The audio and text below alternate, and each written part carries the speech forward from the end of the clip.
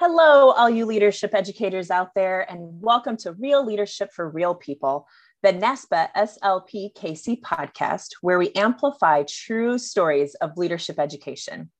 I'm your host, Kathy Guthrie, and I serve as a faculty member in the higher education program at Florida State University.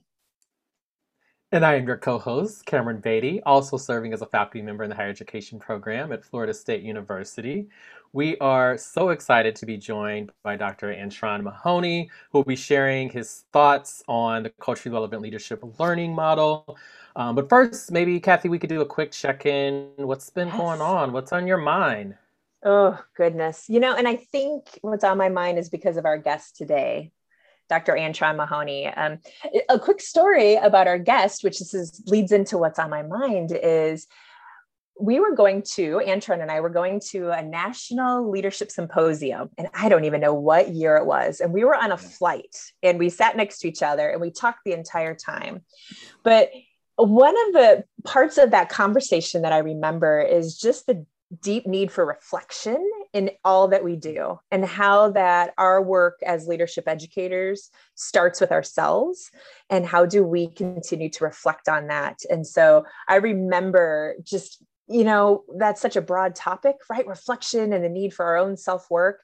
But I remember having that time that was such a gift with Antron to have that conversation after going to a national leadership symposium that NASPA co-sponsors, as we all know. And so I think it was a powerful moment. So yeah, I've been thinking about reflection a lot, especially with what has happened these last 18 months, all the complexities, and now what we're into in the fall, and a lot of uncertainty still. And so thinking about that. What about you, Cameron? No, I'm going to go down that. I'm going to stay with you with the reflection because I had I had a mental workout this morning with my trainer, also my therapist, who was like really thinking about, what do I want the next year to look like, and how do I be reflective and really thinking about what I want that to look like in order to manifest, these goals that I have. And I think about that in different aspects of my life and thinking about leadership education and teaching this fall. As you know, I had a sabbatical last year and getting back into the classroom, and some people say it's like riding a bike, but in other aspects I'm like, okay, right, like I can't enter this the same way that I entered this in the past, because we're in the middle of a pandemic where we hadn't seen each other face to face, and I want the learning experience to be engaging, but also dynamic, but also put into context of where we are in place and time and can't be ignored. I don't think we should ignore place and time when thinking about leadership education. So I was looking at my syllabus. I'm like, something's got to change. Or like, what does that mean? And what does that look like? And that's what I've been sitting with lately in the reflective space. And I think that goes back to our guest, who I want to officially introduce, Dr. Antron Mahoney. But I think that is like, how do we not do the same old stuff, right? We need to change, and how are we moving forward? And I think Antron has been pivotal in that, in my own thinking, and I think in a lot of people's thinking regarding the culturally relevant leadership learning model. And so Antron is currently an assistant professor at Ohio Wesleyan University in Africana Gender and Identity Studies. Prior to him becoming faculty, he went full time for his PhD, and then has served in faculty roles for how many years now, Antron? It's been what, this 2 years, 2 years. Okay. Yeah. I know, right? Yeah, like, the pandemic kind of. Yes. I'm like, how many years has it been? Yes. But as I mentioned about the pivotal pieces in the 2016 New Directions for Student Leadership, Antron wrote an amazing piece that really challenged people to think about leadership studies, leadership education, whether that's in curricular or co-curricular, but the walls of whiteness that show up. And I think that was pivotal and continues to come up in conversations. And then in 2017, you also did an article for the Journal of Leadership Studies talking about the need for storytelling and emotions, and why that was important for culturally relevant leadership learning. And then, of course, we do have the narrative that you wrote for the operationalizing leadership learning. But I think that is so important. So thank you for joining us and just sharing yourself and your brilliance with us today. Well, thank you all for having me. I like to say that I don't technically have a degree from Florida State University, but my time there was so pivotal for me. And a lot of that has been because I got the chance to work with folks like you all, particularly Kathy and Laura Osteen and others. And so for me, I feel like I informally have a degree from Florida State and kind of like an honorary higher ed alum there because of all of the learning and growth that I had there and the opportunities that were presented to me to do some of those pieces that you just spoke about. Yeah. Well, thank you. And I was saying before the recording started that you developed early on a leadership for social justice class before people were talking or using those terms, social justice. And it's still taught every semester at Florida State. And so your legacy is strong, that's for sure. Oh, thank you. Thank you. Yeah. And Sean, something we've been doing with our guests, just so the listeners can get to know you better, is asking a series of kind of questions, and just to get us started and kind of ease into the conversation. So the first question that we love for you to engage with is, what song do you love to sing when you are the only person in the car? Okay, so this is a tough question because I love music and I love to sing. One of the things, particularly when I was at Florida State, I did karaoke all the time and got as many people to go to karaoke with me. So one song is tough. Probably I'm an R&B head, so anything Mary J. Blige. I really like Mary J. Blige. I Can Love You with Lil' Kim. I only like the version with Lil' Kim in it. Anything else is blasphemy. I also like a Whitney Houston, I Want to Dance with Somebody. That song in particular, because I would never try to do that at karaoke because I don't have the chops. But in the car, I go for it. So I really think I Want to Dance with Somebody is the most difficult song to sing. Like the staccato, what is it? Staccato? What's the word? What's the music word? Like that song is so difficult, even for singers. Like, oh yes, it is. Yeah. I'm like, even at the karaoke, there's a very low standard of skill that comes with karaoke, and even at that standard, I would not attempt it in public. So, yeah. Oh, that's so wonderful. Okay, so the next question is, if you could only eat one food or meal for the rest of your life, what would it be? Probably pizza. Oh, I know that's probably, like maybe, kind of average or the norm, but yeah, probably pizza. I love pizza. And I feel like you can't go wrong with that. and so many ways to prepare it. Right? You wouldn't get bored. I'm with you. Yeah. Yep. I feel like you got a little bit of everything, all good stuff. Yeah. Yep. When we were preparing, that was Kathy's exact answer. It was. Yeah. All right, last question, which I think is fitting for the podcast and for our conversations today. Who or what first sparked your interest in leadership?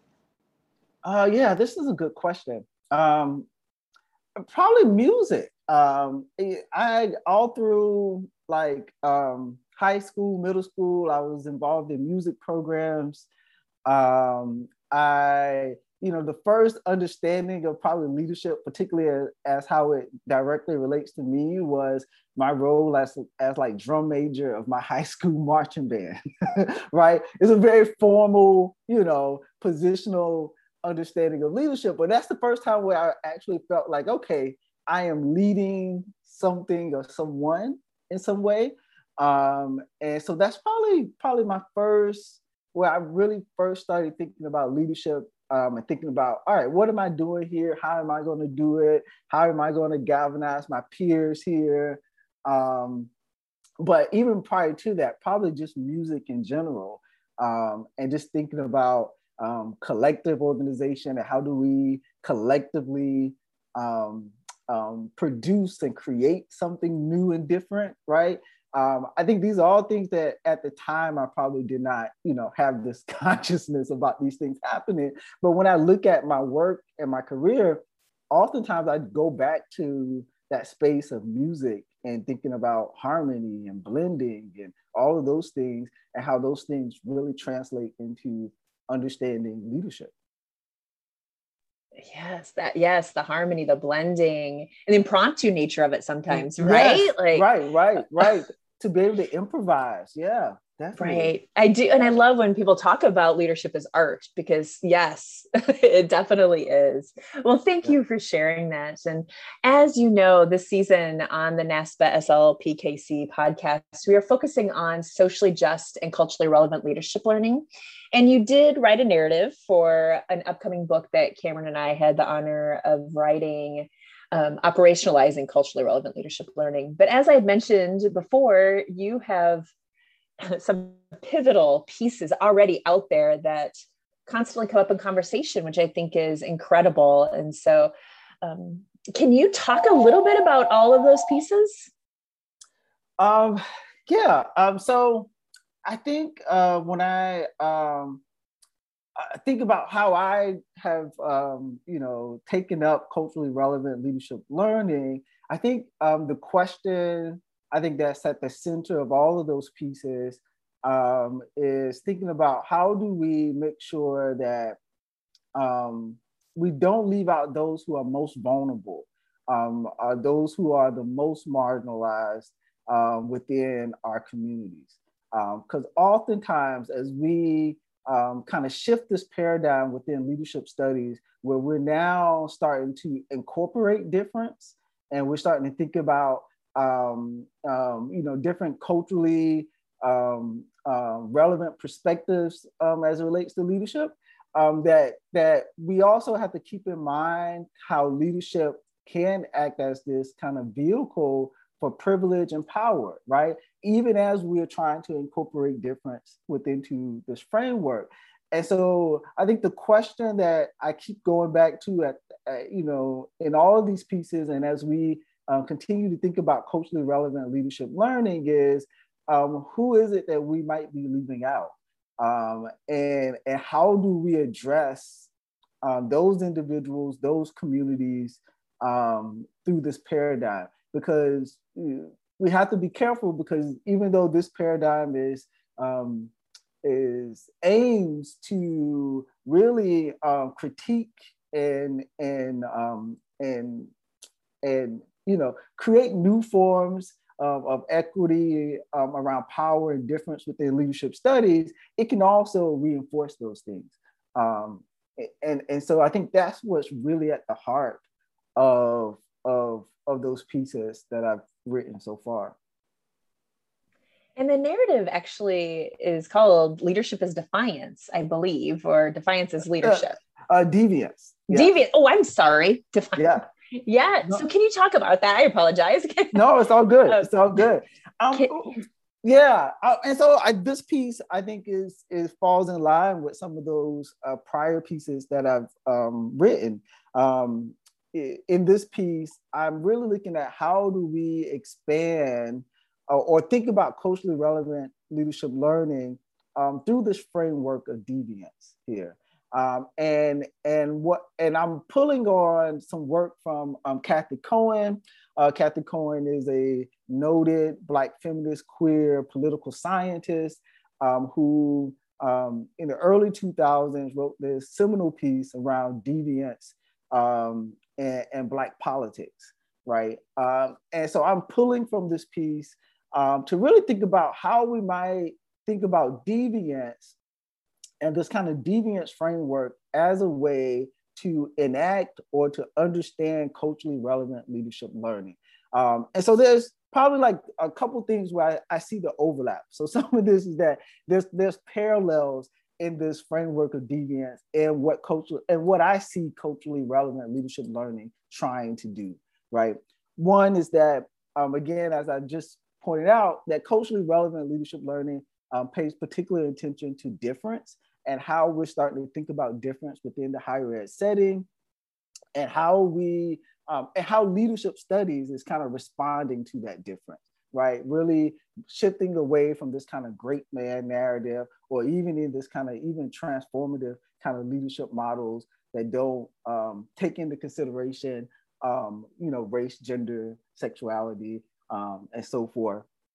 And so as leadership studies is kind of responding to this difference, we also have to recognize that it is happening within this kind of institutional setting, particularly within higher ed, where there's a normalizing framework that happens there, that oftentimes the things that we recognize, the things that we see are those that fit within the institutional setting, right? And those who are accepted and affirmed within institutional settings usually have some proximity to this kind of white, cis, heteropatriarchal kind of logic or narrative, right? And so I think this parallel between culturally relevant leadership learning and deviance is that these institutions, these kind of structural pieces determine for leadership studies, it determines what we identify as leadership or leaders and what we don't identify as leadership or as leaders, right? And for when we think about deviance, Kathy Cohen and her framework around deviance is asking a similar question. Who do we look at as being legitimate and who do we look at as being deviant? Those who kind of fall outside of those kind of institutional boundaries and frameworks, right? And so there's a similar questions around what role does institutional structures play in what we recognize or who we recognize, what we see, what we don't see, right? And I think that brings me to, I think, the third piece where I think CRLL, I think does a great job as kind of bringing to the forefront here is this idea of institutional setting, and that the institutional climate, the institutional culture plays a big role, not only in students' leadership learning, but I think for us as researchers and as scholars, we also have to recognize that we are also embedded within these institutions. And because we're embedded within these institutions, that also plays a part into what we see and what we recognize. And so what this piece does is really try to push myself and others, leadership researchers and scholars, to kind of see beyond the institution, right? And how do we recognize, research, study the leadership that is happening that falls outside of those institutional walls and those institutional boundaries, particularly with our students, because of how the institution is set up, those students who are not in proximity to these powers of privilege oftentimes don't do that work within institutional settings and frameworks. And Antron, I think that's just so important, especially for those that have read culturally relevant leadership learning before, because it reimagines how to think about it and apply it. And those that haven't read it yet, it gives you a lens to enter into and to our earlier conversation and be reflective. So thank you again, and thank you again for your contribution, your narrative contribution to the book. We were hoping that you could share a bit more about your own lived experience, both professional and personal, that have shaped your understanding of leadership and how you actually practice and engage in leadership. Yeah, I think a lot of my work, particularly when I'm thinking about culturally relevant leadership learning, is really shaped around being a Black queer, Black queer man growing up in the South in many ways, and always kind of feeling as the kind of outsider within, as a lot of Black feminist scholars have coined that.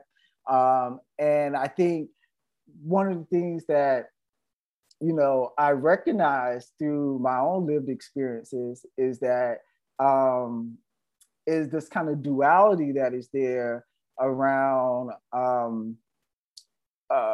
there's what the institution and kind of, is what the institution and what the dominant culture sees, but then there's always this subculture and this kind of intra work that is happening, right?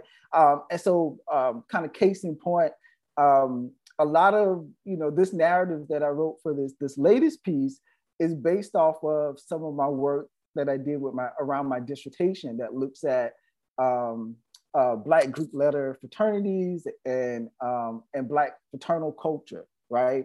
And I'm also a member of a Black Greek letter fraternity. And so I think about that experience as being a Black queer person in a very cis heteronormative type of environment.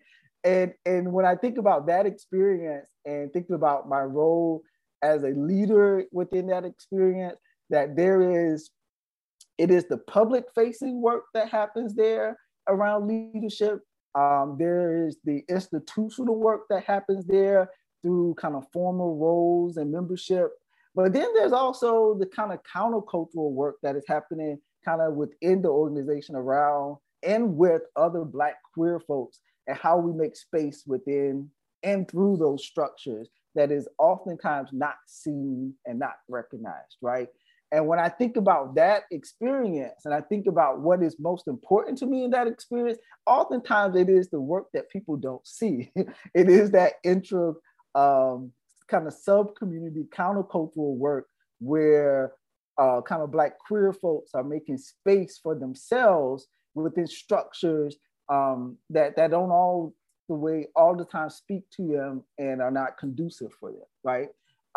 And so that helps me to raise questions around. So, oftentimes we don't call that work leadership work, but I know that it is, right?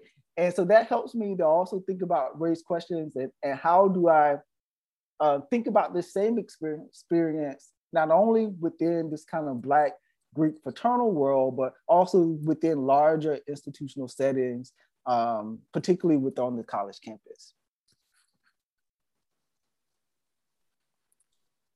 I'm pausing because I'm thinking through some of that. So thank you for sharing and your storytelling, right? Because I think that is so important to share those narratives. And you started talking about this a little bit, but if you could share more ideas of what informs your thinking outside of leadership education. Since I know your PhD work and where you currently serve as a faculty is not in higher ed, but can you talk more? You started talking about Kathy Cohen's work, but that would be great in hearing about your approach and what informs it. Yeah, I have an interesting path to this faculty role. I started out in higher ed. I got my master's from UNCG, and then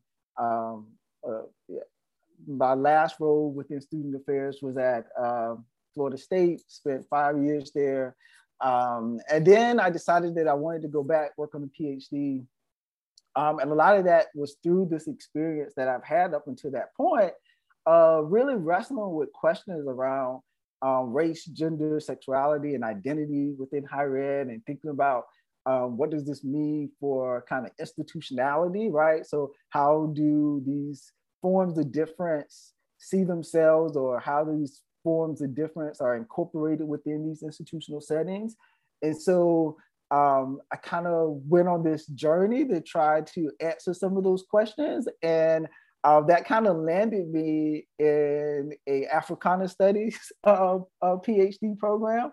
And I was kind of open about wherever I wasn't so much tied to a discipline. I more so wanted to go someplace where I felt like I could explore those questions and in some ways get the answers or try to explore the answers that was needed. And that happened to take me into Africana Studies or Pan-African Studies, specifically is what my PhD in from the University of Louisville.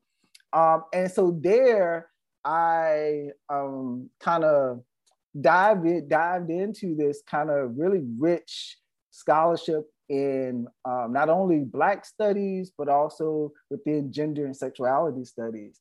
And so a lot of my work, I never really left higher ed as a field of study. I like to think that I just kind of brought some extra things to the table, and those things I brought to the table for me and in my work is bringing in this tradition of Black studies and this kind of rich tradition of gender and sexuality studies, and bringing those two disciplines to the table to think about some of the same things that I've always been interested in around higher ed, to kind of broaden and deepen that exploration and kind of where I go with that research. And so a lot of my writing and work, particularly in this question around culturally relevant leadership learning, you see this influence, particularly this work that comes out of this blending of kind of Black queer studies. So you see scholars like Kathy Cohen or Roderick Ferguson, within this work, or even folks like Michel Foucault, pulling in kind of philosophy and gender studies there.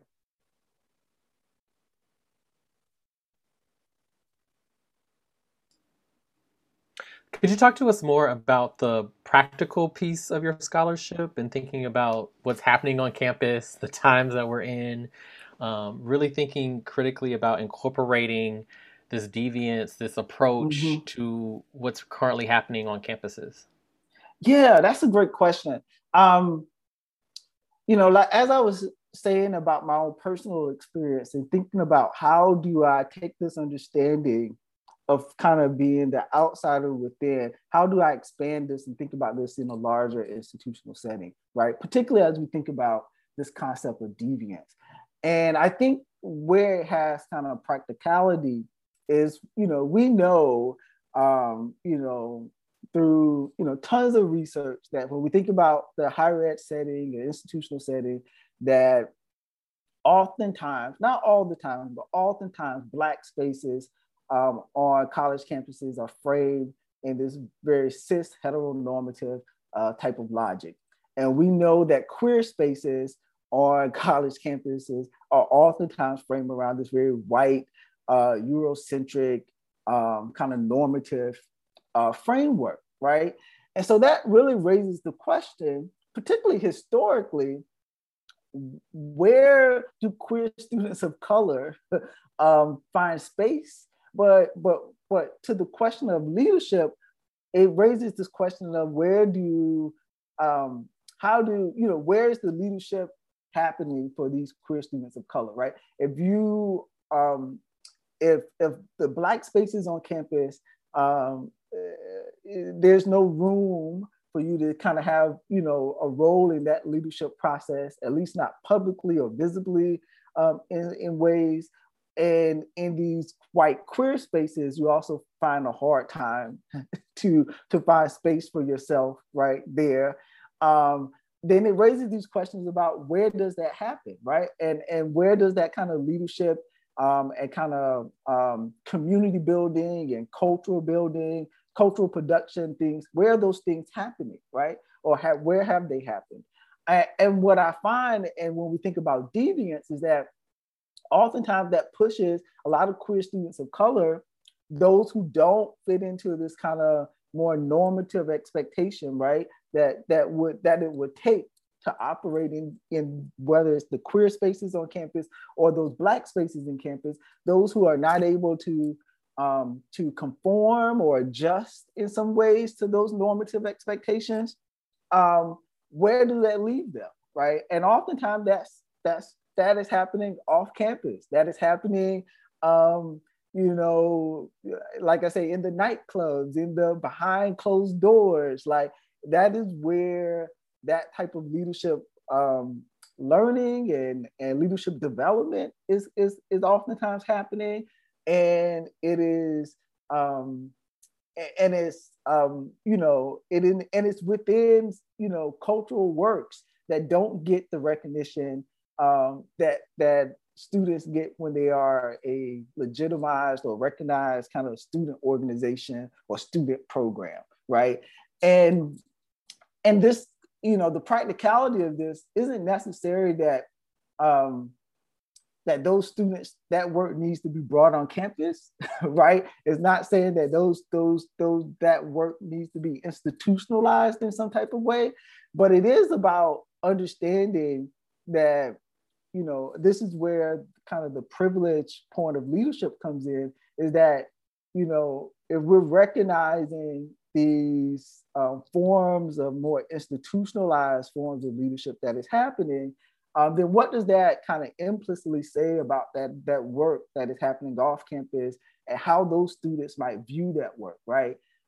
It places value or this kind of valued hierarchy about what's important or what is seen as more important than one thing than the other, right? And I think that really speaks to kind of, I think, some of the things that around difference that happens on our college campus and the role that leadership and kind of leadership education kind of plays in that. And I think this is a very pivotal role for leadership scholars and researchers, because I think scholars and researchers have the opportunity to do work, scholarship, and research that I think in that process kind of legitimizes that work and recognizes that work in ways that sometimes college, like campus leadership programs aren't able to do.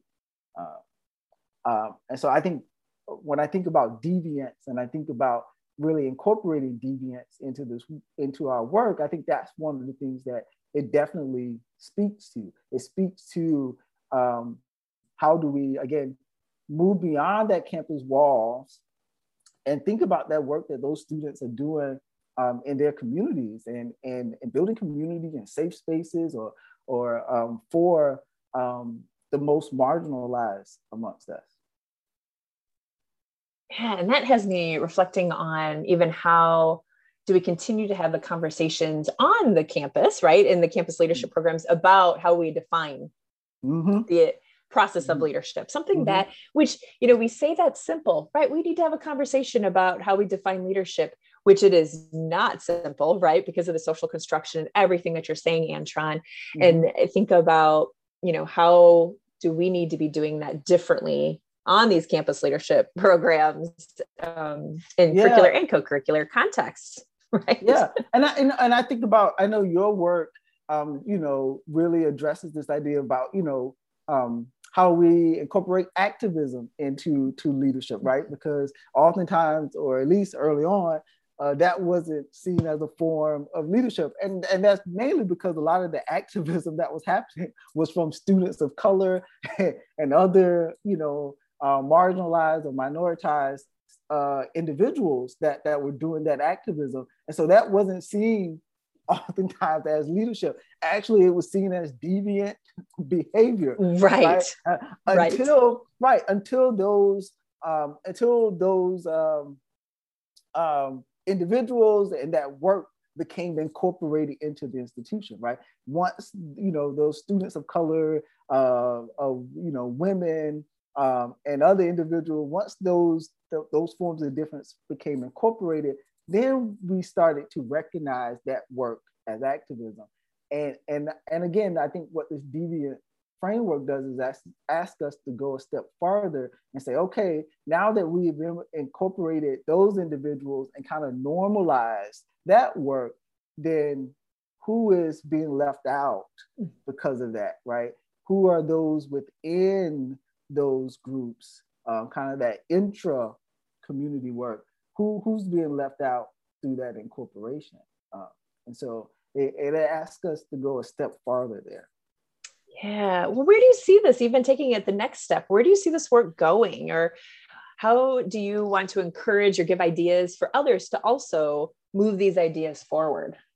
I think for me, it's continue to look and find, find places where this work is happening, where students, particularly historically, I'm always thinking about historically about like where did students of, particularly queer students of color, Black queer students, how do they make space and find community, particularly, at a time when the Academy definitely did not recognize or did not see the intersections of those identities and those experiences, right? And so, the work that I'm doing now, particularly looks at, within this kind of Black paternalism or Black Greek letter kind of culture, right? And thinking about deviant behavior that has manifest historically through those structures, right? Individuals who, for whatever reason, did not meet or did not fit within those kind of institutions, those kind of normative institutional structures within the Black fraternal world, and how particularly Black queer folks created kind of their own subculture and counterculture around those ideas, right? That was typically underground, hidden, but created their own kind of life world that is there. And so for me, in my work, I'm continually kind of seeking out other kind of forms of this kind of subculture, that might be there. I'm interested in things like, there's a great documentary around When the Beat Drops that looks at kind of this kind of countercultural kind of Black gay men in bucking, right? This kind of dance form that kind of that was birthed in the late 80s, early 90s with around Black gay men. So I think about those type of countercultural formations that have happened, and thinking about what does that mean for our students on campus, because a lot of those Black gay men that kind of created this kind of countercultural art form were college students, and were inspired by their experience in college, right? And that is something that we don't see on campus. That is work that is happening off campus. And what makes this work, I think, so important isn't just like recognizing that work or acknowledging that work, right? And studying kind of the implications, but also thinking about what does that work say about our institutional structures. What I've found in this research is that by studying these kind of what these so-called deviant experiences, right, is that it helps me to understand better about kind of how our institutional structures work and what is privileged and how power is operating on our campuses, right? I think that has given me better insight into privilege and power and kind of institutional dynamics than anything else that I've studied. So in many ways, I think, again, going back to culturally relevant leadership learning, is that to think about CRLL as a instrument of critique.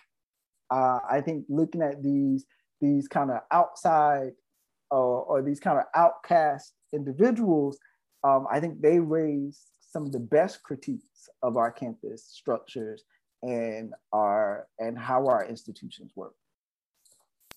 And so I think getting back to your question, I find veered off of that, is that I'm continuing to look for those things and continually to study that type of experience and that type of work, and thinking about what does that mean for our institutions, right? And what type of change those implications can suggest. Yeah, absolutely. Now, as you were thinking in your connection and thinking about the deviant, but what highlights when you talk about the organization is the historical legacy of exclusion, inclusion, right? And how do you really think about holding a mirror up to, this is historically what has happened. Now, how do we prevent this from moving forward when thinking about the policies, practices, organizational structures that we now put in place, so to speak, and how those continuously exclude with the intention of saying that they are including, but who's being excluded. So thank you for highlighting that. Yeah. I mean, it really gets to this idea of exceptionalism. And I think whenever you're doing things within leadership and within these institutional settings, you have to be keenly aware of the exceptionalism that can be present, that is there. So our last question, as we wrap up our wonderful conversation with you, Antron, and thank you for all those highlights and recommendations. But to end on a brighter note, what protects your hope for future of culturally relevant leadership learning? What gives you hope about moving this work forward? Yeah, it really is the students. What I'm seeing students do now and how students are organizing and how they're thinking about leadership gives me the most hope. and inspiration, I will say, because oftentimes students are already, it's always doing the things that this model suggests. And, you know, and what we're trying to push forward is oftentimes is already there, whether they are keenly aware of it or not, right? And so I'm always, just blown away by the work that our students are doing now and how they are organizing. You know, I spent this past year at Davidson College, and one of the student organizations that I came across that I found to be really fascinating, there was a Black Femmes at Davidson, or, you know, a student group there. And it was led by, initially by Black women on campus who were really feeling frustrated by their experiences on campus. And this included the experience within Black spaces, but also within the general campus climate. And so they came together to kind of organize a group as a, you know, brave or safe space for them to kind of share their experience. And then once they got together, they were able to even expand that to think about, how do we think about this group beyond kind of a cis heteronormative binary, right? And they opened that group up from kind of Black women at Davidson to Black femmes at Davidson, to really kind of, again, push back against these kind of normative logics that are there. And so that type of work of how students are creating space and doing it in ways that is, you know, that kind of challenge kind of these kind of dominant paradigms of thinking and knowing and being. I think that inspires me. I'm like, the students are doing that work. And so I'm always, amazed with what students are doing and how they are creating it. I think they are, you know, within leadership studies, there's always this kind of tension between process and the goal, right? Around leadership studies or around leadership. And more students are understanding, probably better than even practitioners in the field, that process matters, right? How we get to that goal matters just as much as the goal itself. And so I find it really inspiring and hopeful to see how students are handling the process within leadership. Thank you so much, Dr. Antron Mahoney, for joining us and sharing your time, your energy, your brilliance. It's just good to hear your voice and your wisdom. And so thank you. Thank you all. I'm so honored to be invited here. Like I said, this is like returning, home into this little former Florida State space, which means so much to me and my work. And so just thank you. Thank you for this opportunity. Wonderful. Well, and to our listeners, thank you for joining us and spending this time reflecting on moving forward. And until next time, keep it real out there.